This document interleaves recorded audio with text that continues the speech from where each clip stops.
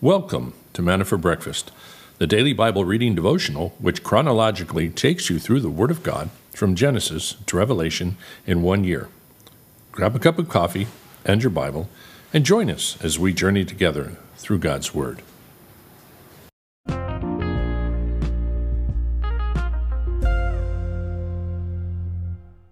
So let's go ahead and pray, and we will look into Job chapter 21. Father, thank you for being with us. Thank you for guiding and directing and all that you're doing. Thank you for service yesterday, all the people you brought, the great celebration, the worship. Mike and Carly, what a blessing to have them doing worship for us. And thank you for that. Thank you for blessing them in their time here. Continue to bless their whole family. And God, now bless us as we read in depth into your word. In Jesus' name, amen. Okay, I think we're ready. It must be sounding pretty good because I'm not getting any emergency texts about some noise going on. So let's go ahead and look into Job chapter 21.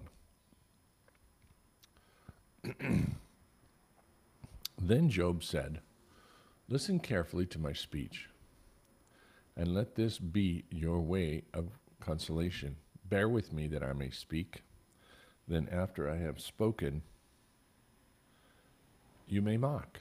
As for me, is my complaint to man? And why should I not be impatient? Look at me and be astonished. Put your hand over your mouth. Even when I remember, I am disturbed. The horror takes hold of my flesh. Why do the wicked still live, continue on, also become very powerful? Their descendants are established with them in their sight, and their offspring before their eyes. Their houses are safe from fear, and the rod of God is not on them. His ox mates without fail, his cow calves and does not abort.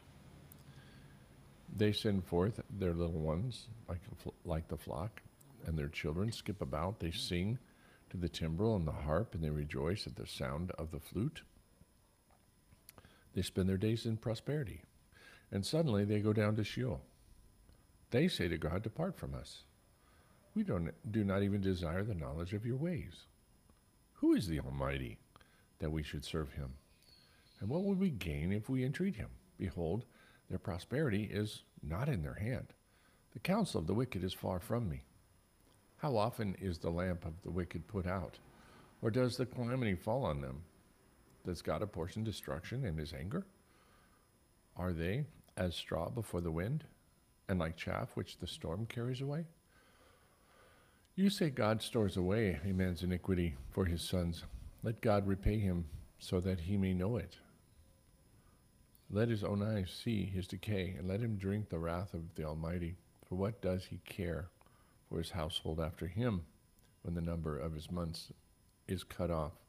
Can anyone teach God knowledge, in that he judges those on high, or dies in full strength, being wholly at ease and satisfied?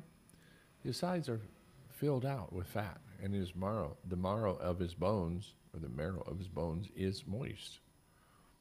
While another dies with a bitter soul, never even tasting anything good. Together they lie down in the dust, and worms cover them. Behold, I know your thoughts, and the plans by which you would wrong me. For you say, where is the house of the noble man? And where is the tent, the dwelling place of the wicked? Have you not asked, wayfaring men? Do you not recognize their witness? For the wicked is reserved for the day of calamity. They will be led forth at the day of fury. Who will confront him with his actions, and who will repay him for what he has done? While he is carried to the grave, men will keep watch over his tomb. Verse 33, the clods of the valley will gently cover him. Moreover, all men will follow after him, while countless ones go before him.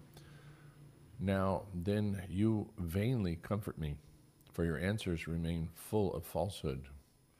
Chapter 22, verse 1. Then Eliphaz the Temanite responded, Can a vigorous man be of use to God, or a wise man be useful to himself? Is there any pleasure to the Almighty if you are righteous, or profit if you make your ways perfect? Is it because of your reverence that he reproves you, that he enters into judgment against you? Is it not your wicked great? Is not your wickedness great, and your iniquities without end? For you have taken pledges of your brothers without cause, and stripped men naked. To the weary you have given no water to drink, and from the hungry you have withheld bread. But the earth belongs to the mighty man, and the honorable man dwells in it. Have you set windows away empty? Have you sent windows away empty, and the strength of the orphans, probably widows, have been crushed? Sorry about that. Therefore snares surround you, and sudden dread terrifies you, O darkness, so that you cannot see, and the abundance of water covers you. Is not God in the height of heaven? Look also at the distant stars, how high they are. And you say, what does God know? Can he judge thought through the thick darkness? Clouds are a hiding place for him, so that he cannot see, and he walks on the vault of heaven. Will you keep to the ancient path the wicked men have trod, who have snatched away before their time, or who are snatched away, or were, whose foundations were washed away by a river? They say to God, depart from us, and what can the Almighty do to them? Yet he filled their houses with good things by the counsel of the wicked. But the counsel of the wicked is far from me. The righteous see and are glad, and the innocent mock them, saying, truly your adversaries are cut off, and their abundance and fire has consumed. The fire has consumed. Yet now, yield now and be at peace with him. Thereby good will come to you. Please receive instruction from my mouth, and establish his word in your heart. 23.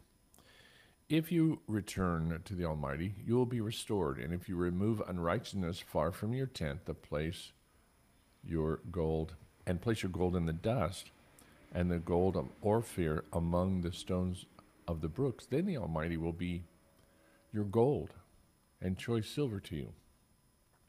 For then you will delight in the Almighty and lift up your face to God. You will pray to him, and he will hear you, and you will pay your vows. You also will decree a thing, and it will be established for you, and light will shine on your ways. Then you are cast down, and you speak with confidence, and the humble person he will save. He will deliver one who is not innocent, and he will be delivered through the cleanness of your hand. Chapter 23. Then Job replied, even today my complaint is rebellion. My hand is heavy despite my groaning.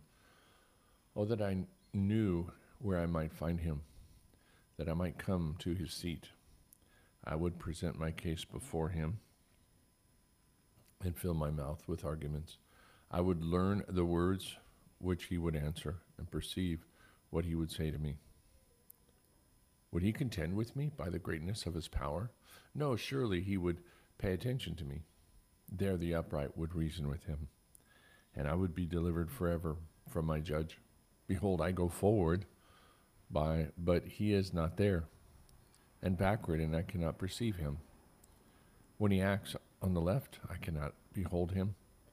He turns on the right, and I cannot see him.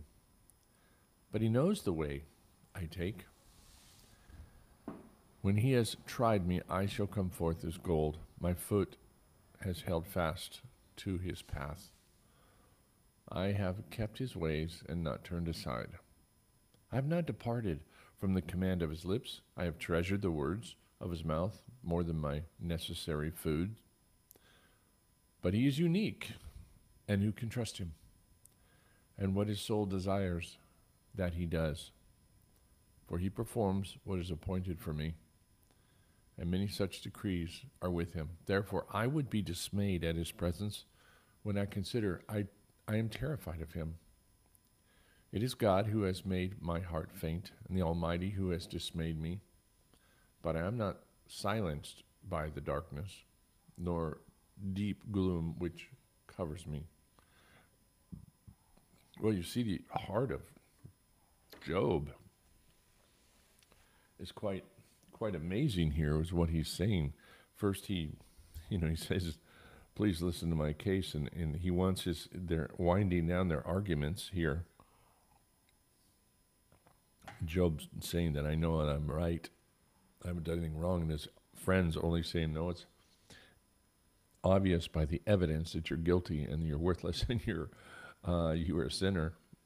And he's trying to say, again, he keeps going back to this point, look, God is all-powerful and all-knowing, and he operates the way he wants to do. He does what he wants to do, and if I could have a court case with him, I would want to, but what good would it do? Because he's God. I would go and approach him, and he laments in one sense in the first chapter 21, everything that's happening. Look at me, look at my body covered with these sores, and when I think about what's happening and what's happened with his family and the death of everything and his kids and everything he lost, he can barely handle it. It's overwhelming. And he wants to kind of give up, acknowledge that God's won, whatever he was doing, and go down to Sheol. But his friends make the case again. He still says, but I really haven't done anything wrong. And his friends are trying very hard in their own wisdom to say, no, we understand what righteousness is, and everybody who is wicked will be judged. And you were one of the rich guys. It's funny how Job talks about the rich and how they get away with everything. And yet he was one of the richest men. But he's talking about the wicked rich, not the righteous rich, really. But he's talking about the rich, unrighteous person, how he seems to get away with everything. And he was the righteous rich person that was chastised by God in his mind and suffered. And he was talking about the unfairness of God. And he doesn't understand it. And they're trying to say, well, it does make sense because God does what is right all the time. And you sinned and you blew it. And now God's judging you. And then he comes back and says, no, but I know I haven't blown it. I know that I've walked upright with God. I've been more righteous than most people. So this is where the argument is going to end up. And this is right before, I haven't read ahead, but pretty quick here, God's going to intervene. And pretty soon he's going to intervene and put an end to all this argument and set things straight and let them know what he thinks about their conversation. All right, we're going to move into Matthew now. Matthew chapter 2. See if we can get this going. Oh, the visit of the Magi. So we're doing this in chronological order, so we're going to be reading the Gospels, kind of the story over and over, because we got 4 Gospels to go through. Now, after Jesus was born in Bethlehem of Judea in the days of Herod the king, Magi from the east arrived in Jerusalem, saying, where is he who has been born King of the Jews? For we have seen his star in the east and have come to worship him. When Herod the king heard this, he was troubled, and all Jerusalem with him. Gathering together all the chief priests and the scribes of the people, he inquired of them where the Messiah was to be born. And they said, in Bethlehem of Judea. For this is what has been written by the prophets, and you, Bethlehem, land of Judah, are by no means least among the leaders of Judah, for out of you shall come forth a ruler who will shepherd my people Israel. Then Herod secretly called the Magi and determined from them the exact time the star appeared. And he sent them to Bethlehem and said, go and search carefully for the child. And when you have found him, report to me so that I too may come and worship him. After hearing the king, they went away, and the star which they had seen in the east went on before them until it came and stood over the place where the child was. When they saw the star, and they rejoiced exceedingly with great joy. After coming into the house, they saw the child with Mary his mother, and they fell to the ground and worshipped him. Then opening their treasures, they presented to him gifts of gold, frankincense, and myrrh. After having been warned by God in a dream not to return to Herod, the Magi left for their own country by another way.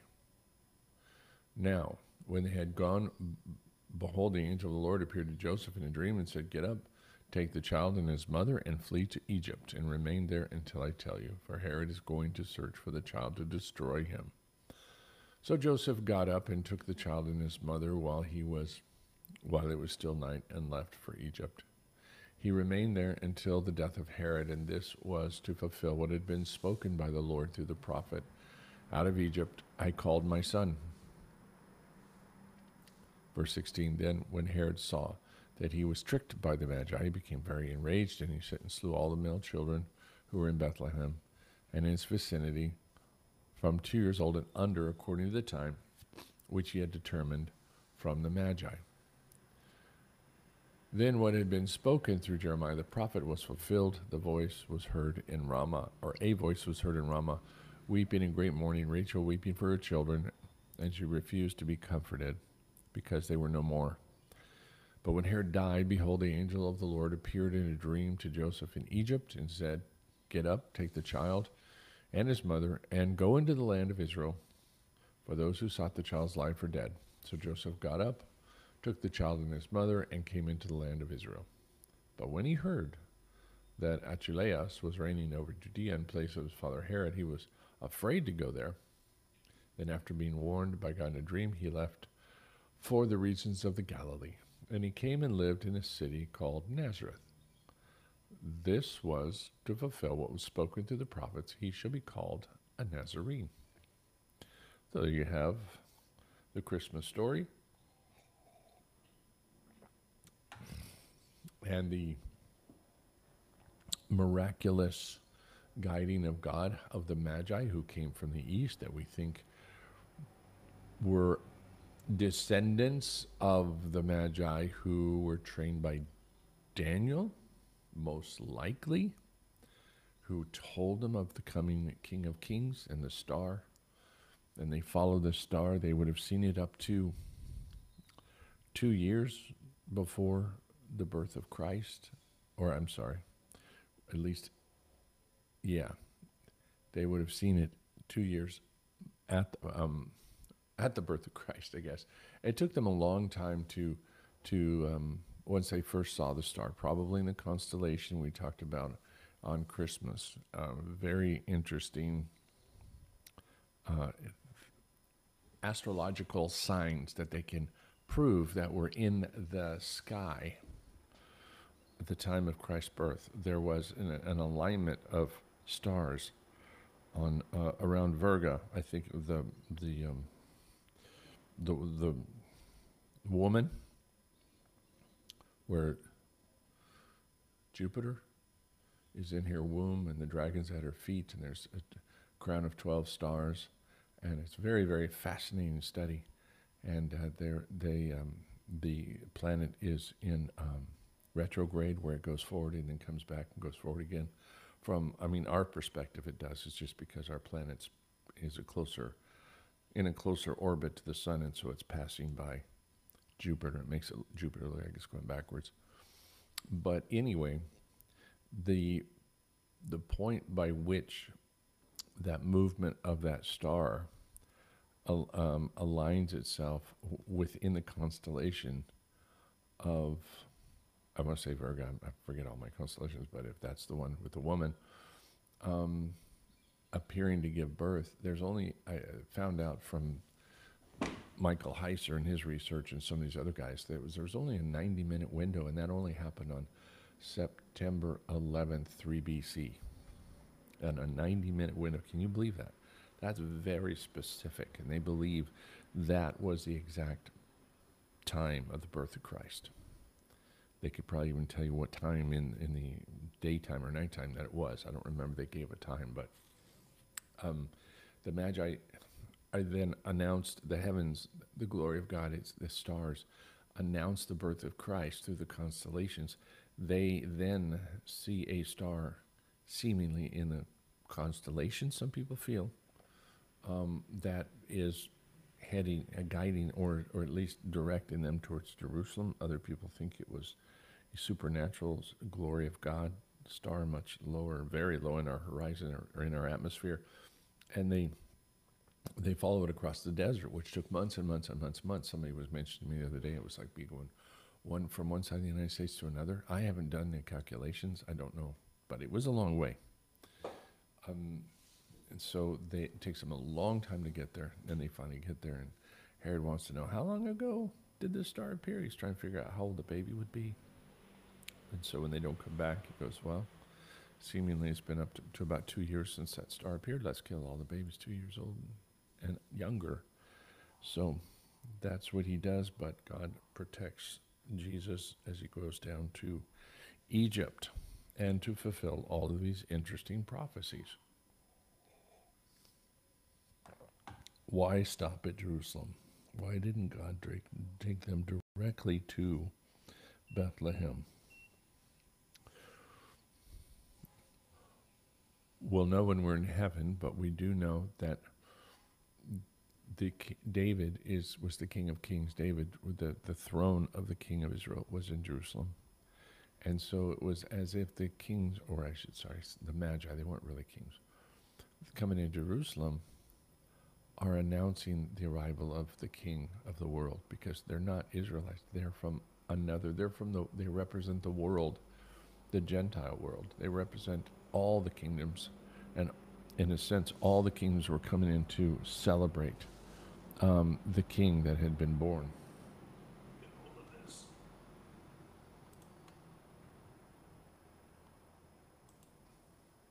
There, put another nicer backdrop there. So there we have the story of the birth of Christ, and we're going to see how God continued to guide and direct him so that the entire world might come to know him as the King of Kings and Lord of Lords. So let's move now into, I'm going to say Oswald Chambers one of these days, but we're in Spurgeon, and I remember that. So we're looking into Spurgeon's devotion this morning. Divine recompense. He that watereth shall be watered also himself. Proverbs 11:25. If I carefully consider others, God will consider me, and in some way or other he will recompense me. Let me consider the poor, and the Lord will consider me. Let me look after little children, and the Lord will treat me as his child. Let me feed his flock, and he will feed me. Let me water his garden, and he will make a watered garden for my soul. This is the Lord's own promise. Be it mine to fulfill the condition, and then to expect its fulfillment. I may care about myself till I grow morbid. I may watch over my own feelings till I feel nothing, and I may lament my own weakness till I grow almost too weak to lament. It will be far more profitable for me, to become unselfish and out of love for my Lord Jesus begin to care for the souls of those around me. My tank is getting very low. No fresh rain comes to fill it. What shall I dot? I will pull up and plug and let its contents run out to water and withering plants around me. What do I see? My cistern seems to fill as it flows. A secret spring is at work. While I was stagnant, the fresh spring was sealed. But as my stalk rose out the water, the Lord thinketh upon me. Hallelujah. But as my stalk rose out of water, the Lord thinketh upon me. I'm a little out of touch with my old King James English. But as for my stock rose out to water, the Lord thinketh upon me. Kind of get it, but not really. Hallelujah. Hallelujah. I need to find him in modern English so I can understand. You guys might get it fine, but that one's a little cloudy on my thinking. Well, obviously we do understand that if we pour into the life of others the word of God, pour into them the love that God has for them, God pours back. Double measure many times. He pours back into our hearts. He fills us with joy, and he takes care of us And this is the life of the believer, to walk the walk of faith and to trust God. Know that He will provide. And it's a challenge when you're down to very, very low means and you don't know if you can pay the rent. But it's been a blessing to see people, so many wonderful examples that God has brought into my life of people that have given just willingly, not selfishly, so full of love, so happy to be used to help other people and bless other people. There's nothing like it, being able to see so many people get used by God in such a wonderful way, and then to see God take care of them and meet their needs. It's one of the joys of being in the family and being in a body of believers. That's walking with the Lord. Well, let's pray and thank God for this day and ask Him to guide us and direct us for all the things going on. Father, thank you for today, and we do come before you and ask that you would guide us and direct us, that your hand would be upon us, that we would be in all ways seeking you, but at the same time not in an introverted way, not in a selfish way, but in just being as your servant and longing to be able to be used by you, to see you use us to fill the emptiness in others' lives with your love. Help us, God, flow out of us your love and your spirit and flow into the lives of other people, and let that just be something that is a daily process for us, that we don't even know it's happening, that is natural because we have you in us and we're not bottling you up or holding on to you selfishly. Thank you for being our Father. Thank you for caring about us, never giving up on us. Such a wonderful thing to see, and what we learned yesterday, for disciplining us. When we know that we need it, we know that we get off course and we do crazy, dumb things. And we need you to come in and remind us who we are, that we're blood-bought, that you're our Father. And we don't act that way because we're in your family. We're not in the world. And you want us to be blessed and want us to be filled to overflowing. And so because of your concern for us and goodness, you do bring in correction, discipline. Sometimes it's taking things away from us.